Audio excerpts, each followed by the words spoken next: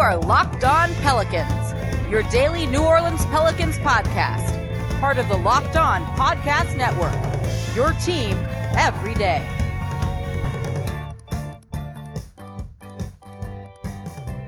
Welcome to another edition of Locked On Pelicans, the daily podcast covering your favorite team, the New Orleans Pelicans in NBA, part of the Locked On Podcast Network, your team every day, available wherever you get your podcasts. I'm your host, Pelicans Insider, credential member of the media, Jake Madison, at NOLA Jake on Twitter, here with y'all on this Monday, kicking off a week's worth of podcast as we gear up for the NBA season. Starting now in like 23 days, it is coming pretty quickly. I cannot wait. I know you cannot wait either. Training camp basically is starting this week. Preseason is less than 2 weeks away, and then we hit the start of the regular season. So a lot to cover today. I want to look at the three-point shooting of this team and Lonzo Ball in particular and his role when it comes into some of that stuff. I also want to look at the salary cap a little bit. An interesting move going down with the Boston Celtics and the Charlotte Hornets in terms of Gordon Hayward. I talked a little bit about this last week. I'm going to rant about it again on today's show. And then I want to look at some of the future picks the Pelicans have, particularly within relation to the Boston Celtics and the war chest they had for very many years, and seeing how they managed to use it or didn't use it. And I think that's important to keep in mind when it comes to New Orleans here too. So let's dive into it all in today's edition of Locked On Pelicans. So let's take a look at this Pelicans roster, in particular their three-point shooting, and if this could be a problem going into next season or not. With bigs like Steven Adams and Zion Williamson, you are going to need three-point shooting out there on the court to space it for them a little bit, though I think it won't be as bad with Steven Adams, and I don't think some of the spacing woes. Like, I don't think you need a stretch big next to Zion Williamson at all time, and they're still trying to figure out what lineups and situations he works best in, but three-point shooting is going to be an important thing because it's just important in terms of the modern NBA, right? So they lost E'Twaun Moore. They've lost Jrue Holiday. How has the three-point shooting changed? And this is a team that finished with the seventh most three-point attempts last season and the seventh best three-point percent last season. 37% on the season. They were taking, on average, 37 three-point shots per game. It's a lot. That's good volume. That's good percentage numbers, too. It's one thing to, say, rank in the top 5 in terms of three-point volume, but make them in a bottom 10, let's say, clip percentage there. And how much gravity then do you really have? Or are teams just daring you to shoot and you're bricking your shots and not making them pay for that? So finding the right combination of volume and percentage, I think, is valuable. You know, I'd rather have that. You could even have them be a top 5 team and rank 10th in three-point percentage. And I think that's a good mixture right there.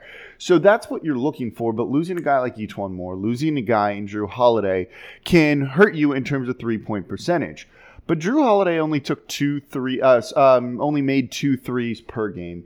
E'Twaun Moore wasn't doing a ton more than that. He was only making 1 3 per game. It's 3 threes. That's 9 points. I think that's something that the Pelicans can make up.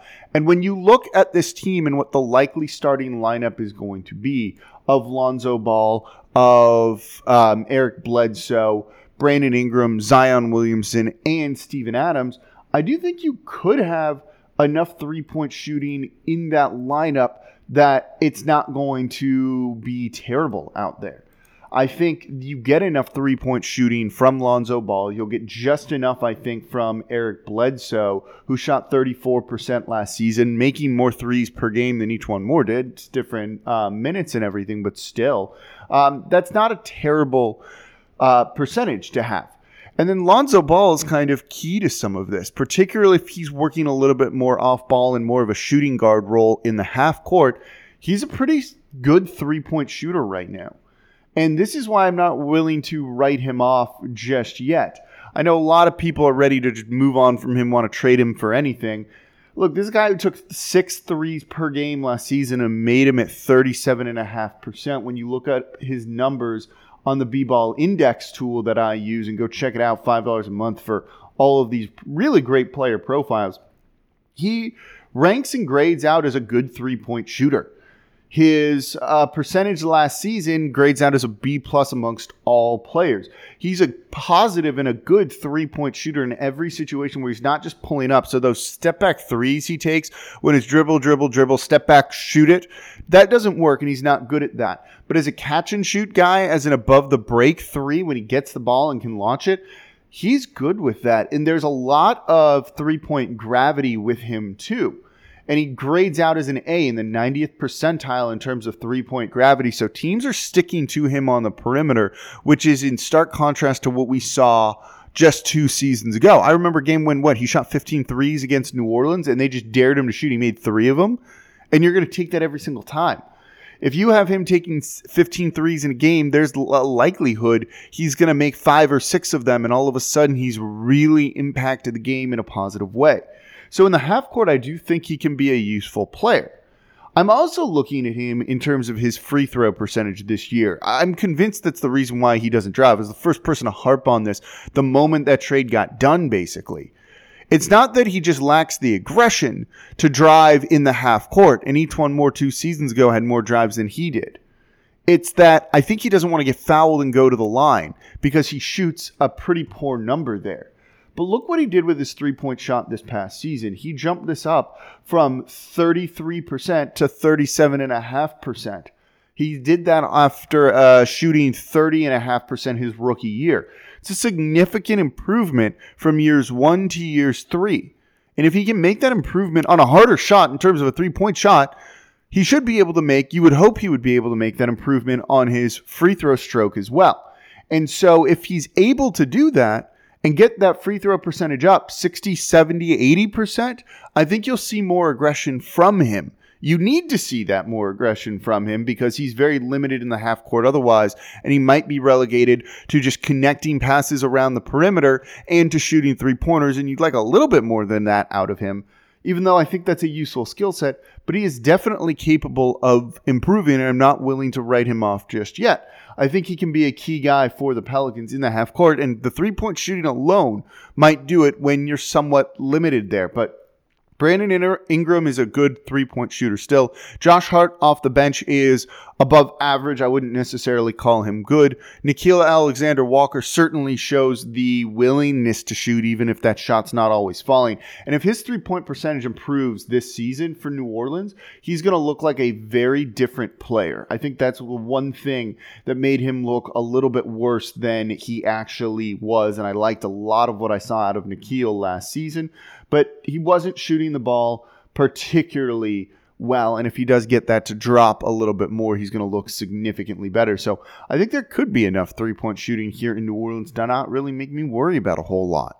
Today's episode of Locked On Pelicans brought to you by Built Bar. Built Bar is the best tasting protein bar ever, something I spend my own money on. I eat one of these every single day for lunch, and you know what? They taste so good that I actually look forward to eating one of these things after I work out. They come in unbelievable flavors: caramel, brownie, cookies and cream, lemon to almond, cheesecake, double chocolate, salted caramel. I could go on and on and on. These things are covered in 100% real chocolate. They're soft, they're easy to chew, they're not like any protein bar you've ever tried before. And these things, one, they're not like any protein bar you've tried before for the taste, but also when you look at the calorie count, how low in sugar they are, high in protein, high in fiber, yeah, they're better than every other bar out there on the market. 19 grams of protein and 180 calories, 5 grams sugar, 5 grams net carbs, or just 130 calories along with 17 grams of protein, still a lot, 4 grams sugar, 4 grams net carb. It's not going to waste all the cardio that you did.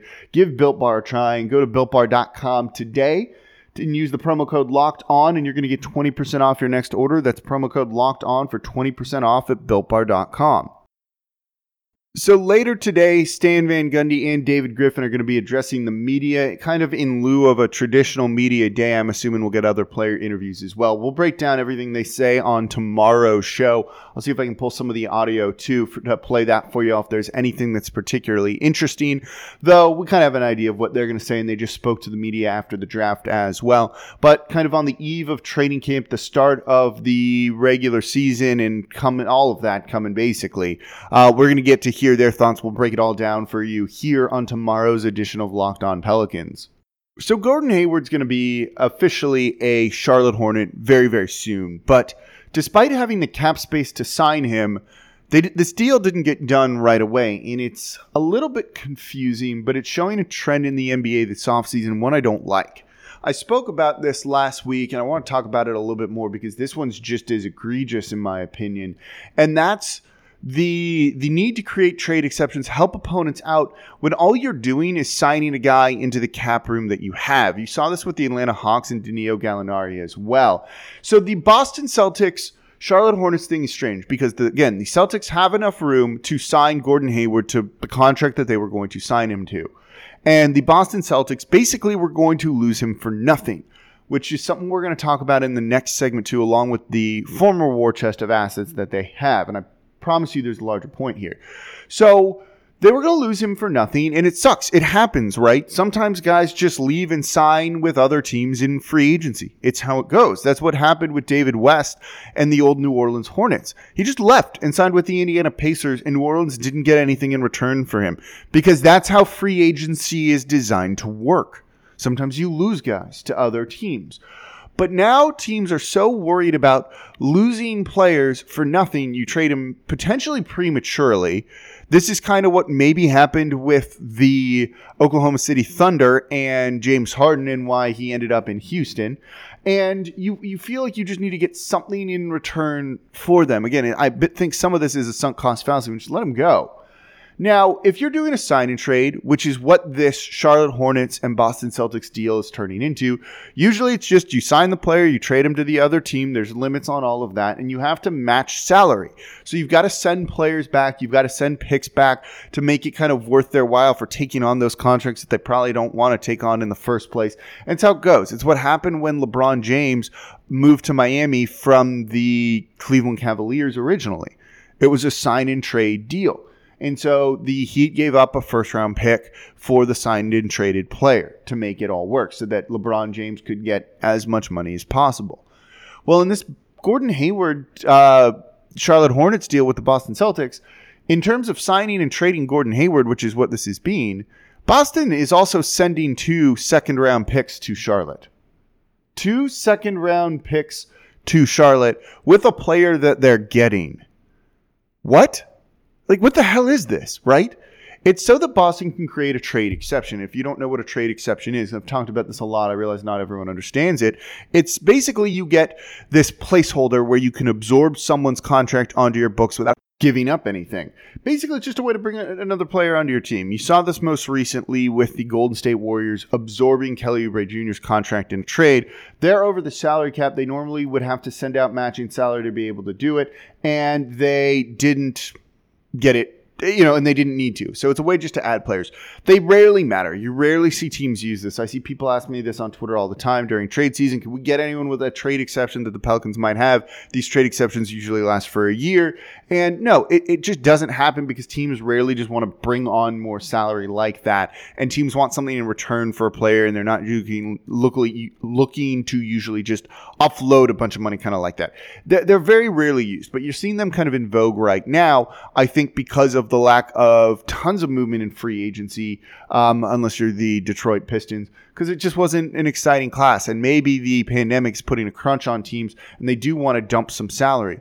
But I don't like the way it's being used now. So Boston traded 2 second-round picks to Charlotte so that they could create a trade exception, the largest in NBA history, to the tune of $27 million or something like that, if they want to try and add someone later by just like bringing them into that. A team wants to dump a player for whatever reason. Boston's like, you know what? We don't hate that player. We like that player. Let's throw him into the trade exception.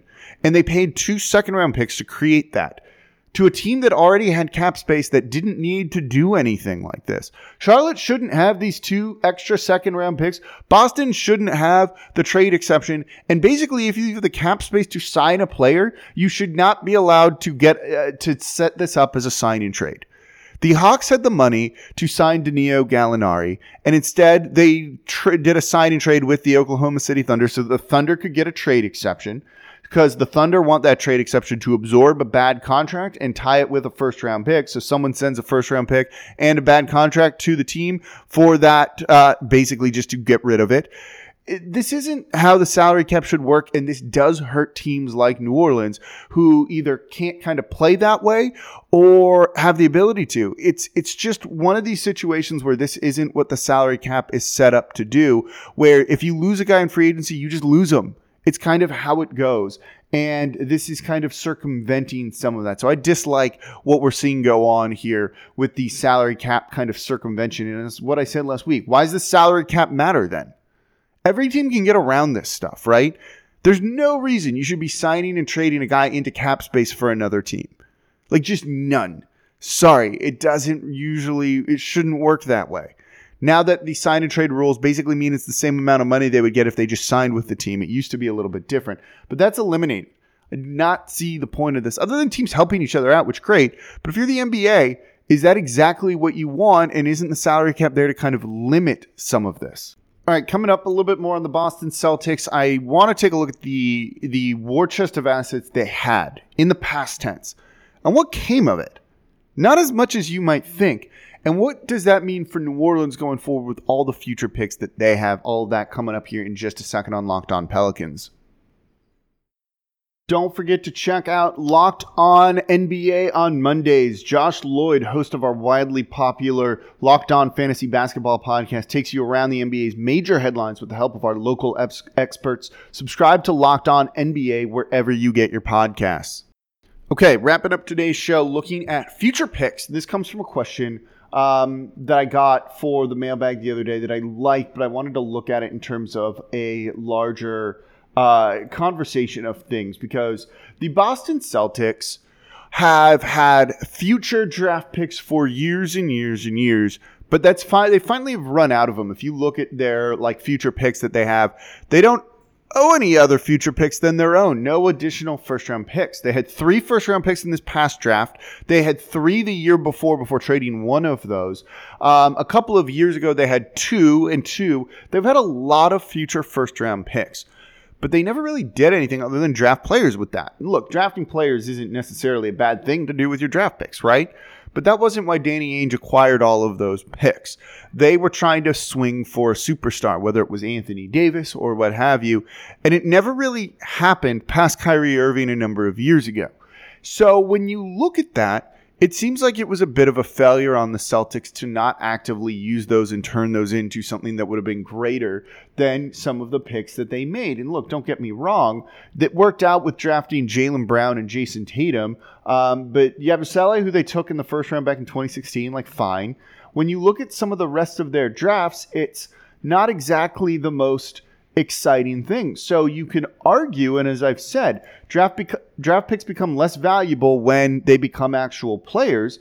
Well, then maybe they haven't done as good a job as they could have, and they missed out on some value there. And the superstar player that really is what helps your team more than anything. You know, if you look at 2019, they took Romeo Langford and Grant Williams. Okay. They did end up making a trade there, moving one of them. In this past draft, 3 first-round picks as well. And while I think their pick of Aaron Naismith at 14 is a fine pick, Peyton Pritchard and then Desmond Bane, who eventually was traded to Memphis, I don't know. So they ultimately didn't get nearly the value that they could have. And so when it comes to the Pelicans, one of the things I hope they don't do in the future is hoard these first-round picks. Because if you don't actually move them or you can't get a deal done and they become drafted players, I'm less sure about that. You know, I'd much rather give up that 2023 future first for Steven Adams, potentially. I still think they gave up maybe a little bit too much for him in terms of second-round picks and other things like that. But overall, moving one of those picks, I don't mind that whatsoever to bring in a player that you know can help you right away and is much more of a sure thing, potentially, than some of these draft picks in the late first round might be. And when you look at the draft picks that the Pelicans have, the Lakers and the Bucks picks in the future, which of the two would you most be willing to give up? And I would trade those Lakers picks if you know you're not going to be able to get a superstar, or it doesn't look like you're going to be able to get a superstar, Bradley Beal, someone else. Move those Lakers picks. Those Lakers picks aren't going to be valuable in the future. We've talked about this. Them winning the title changes the trajectory of that franchise big time and in a way that doesn't make those picks any better. LeBron might retire, and those picks outlast him. But they're still going to have Anthony Davis there, and it's the Lakers they're still going to get people who want to go play for that team and are going to force their way there. Or if they ever somehow have cap space again, I don't think they will, they'll get big name free agents because it's Los Angeles, and it's just unfortunately how it works. Like, that's just kind of how it goes in the NBA with that team and with some of these big market teams. And look, Anthony Davis is just going to be 28 next year. In 4 years, he's going to be 32, and he's going to still be really, really good. That team isn't going away anytime soon whatsoever, and they actually look like they're competently run by Rob Pelinka right now. They had a really good offseason. If you can move those future Lakers firsts in some sort of deal to upgrade now, or move one with Lonzo Ball for some other young player you like better, you do that deal in a damn second. So you've got to be able to use those first-round picks in trades before that draft actually comes up and not just hoard them to hoard them. It's kind of fun to say we have all the future first-round picks, right? But that doesn't matter if you don't actually do anything with them. Drafting players is one thing. I've said throw enough mud at the wall and hopefully some of that mud will stick, and the more mud you throw, the more chance some of it will stick. It's not also the surest thing. You also need to do something with those picks because Boston didn't.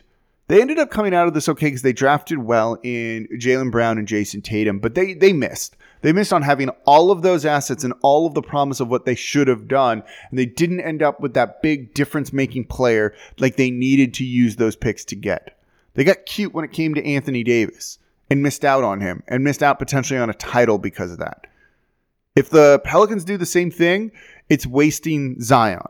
So you've got to get aggressive with those future first-round picks. Start shopping them now. Especially those Lakers ones, because I don't think they're going to be very good in the future. All right, that's going to do it for this edition of Locked On Pelicans. Thank you all for listening. As always, I'm your host, Jake Madison, at NolaJake on Twitter. And we'll be back with you all tomorrow to break down what Griff and Stan Van Gundy say.